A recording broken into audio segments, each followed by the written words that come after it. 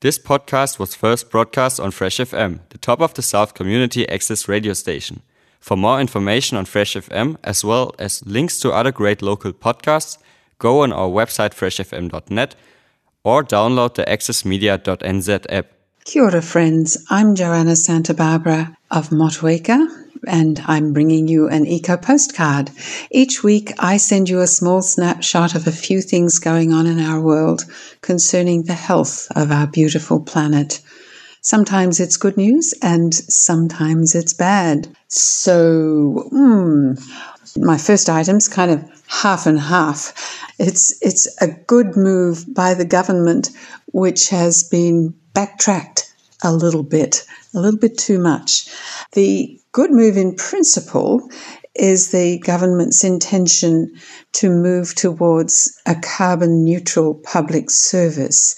So that would mean looking at all carbon emissions that are connected with how our government works. Now, of course, how our government works involves using a lot of office space, and buildings are big emitters. The emissions of any nation from its buildings is a pretty significant slice of that pie. And that's mainly space heating, of course.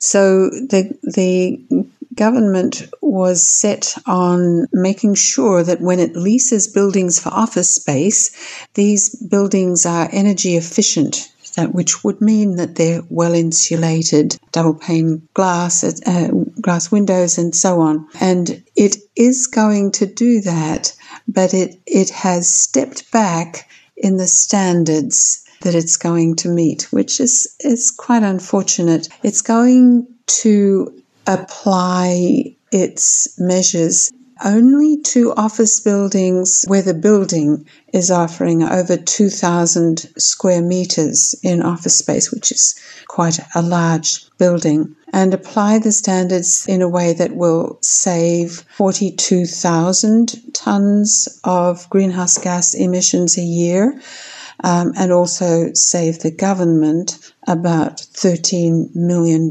in energy costs. Now, the recommended level was considerably higher, that if the government applied this to office buildings of over 1,000 square meters, it would save 108,000 tons of greenhouse gas emissions per year, and it would save the government $18.5 million in energy costs. It would also lead to business savings of $60 million. So at least on the surface, it looks like a far superior measure to adopt. But due to pushback, the government has opted for a considerably more moderate move in building office space carbon savings. Regrettable. Okay. On to a big topic in everyone's minds in terms of the health of our New Zealand environment, and that's levels of nitrate and nitrogen pollution in fresh water. Greenpeace and other environmental NGOs are calling for a reduction in the nitrate level to a level that will protect native species and human health. And the level that they're calling for is 1 milligram per litre for waterways. This is clearly a controversial and difficult area, but they're basing their 1 milligram per litre limit aspiration on recent research on the impact of nitrate levels on human health.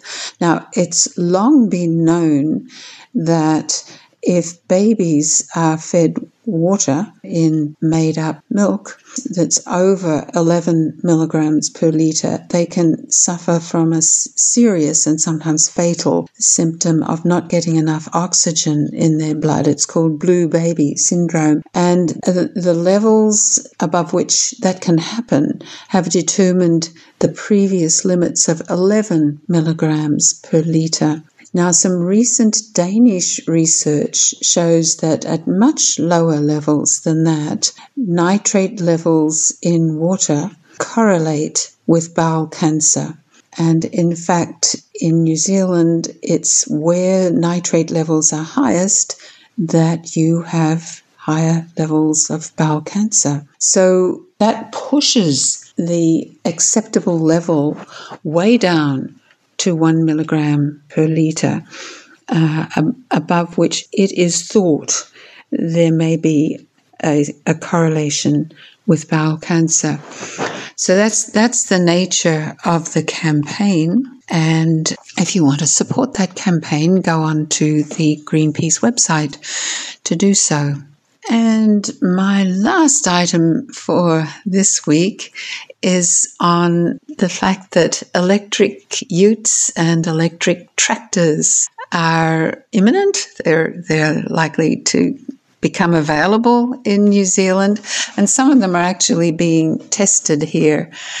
This is a significant piece of news because one of the elements of the recent farmers' protests was that they would have to pay more for petrol and diesel-driven utility vehicles under the government rebate scheme, where high-emitting vehicles, and utes are very high-emitting vehicles, will cost more and low-emitting vehicles will cost less. Farmers and tradies who use utes find this quite objectionable.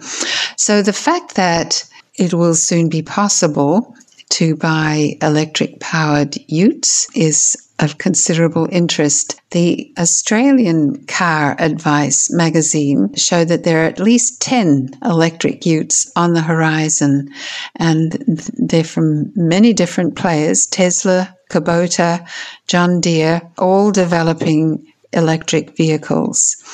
One company, Rivian, is testing its electric ute in New Zealand conditions. These, it's thought, will be attractive to farmers and tradies in New Zealand. So let's hope, like US, France, Germany, and Canada, where there are similar rebate schemes offering financial incentives to electric vehicles and higher costs to non-electric vehicles.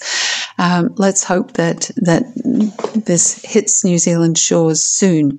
Now, tractors apparently are not far behind. Electric tractors are being developed by a number of manufacturers, including, again, Kubota and John Deere. So, all to the long-term purpose of having our farms and our tradespeople produce less greenhouse gas emissions. So that's it for today. I'm Joanna Santa Barbara, and this has been an Eco Postcard. Eco Postcards airs on Monday afternoons at 3:30 p.m. and Saturday mornings 9:50 a.m. Till next week, bye for now. Thanks to New Zealand On Air for making this podcast available by funding the Access Media project. Other great podcasts from Fresh FM are available through the accessmedia.nz app or our website freshfm.net.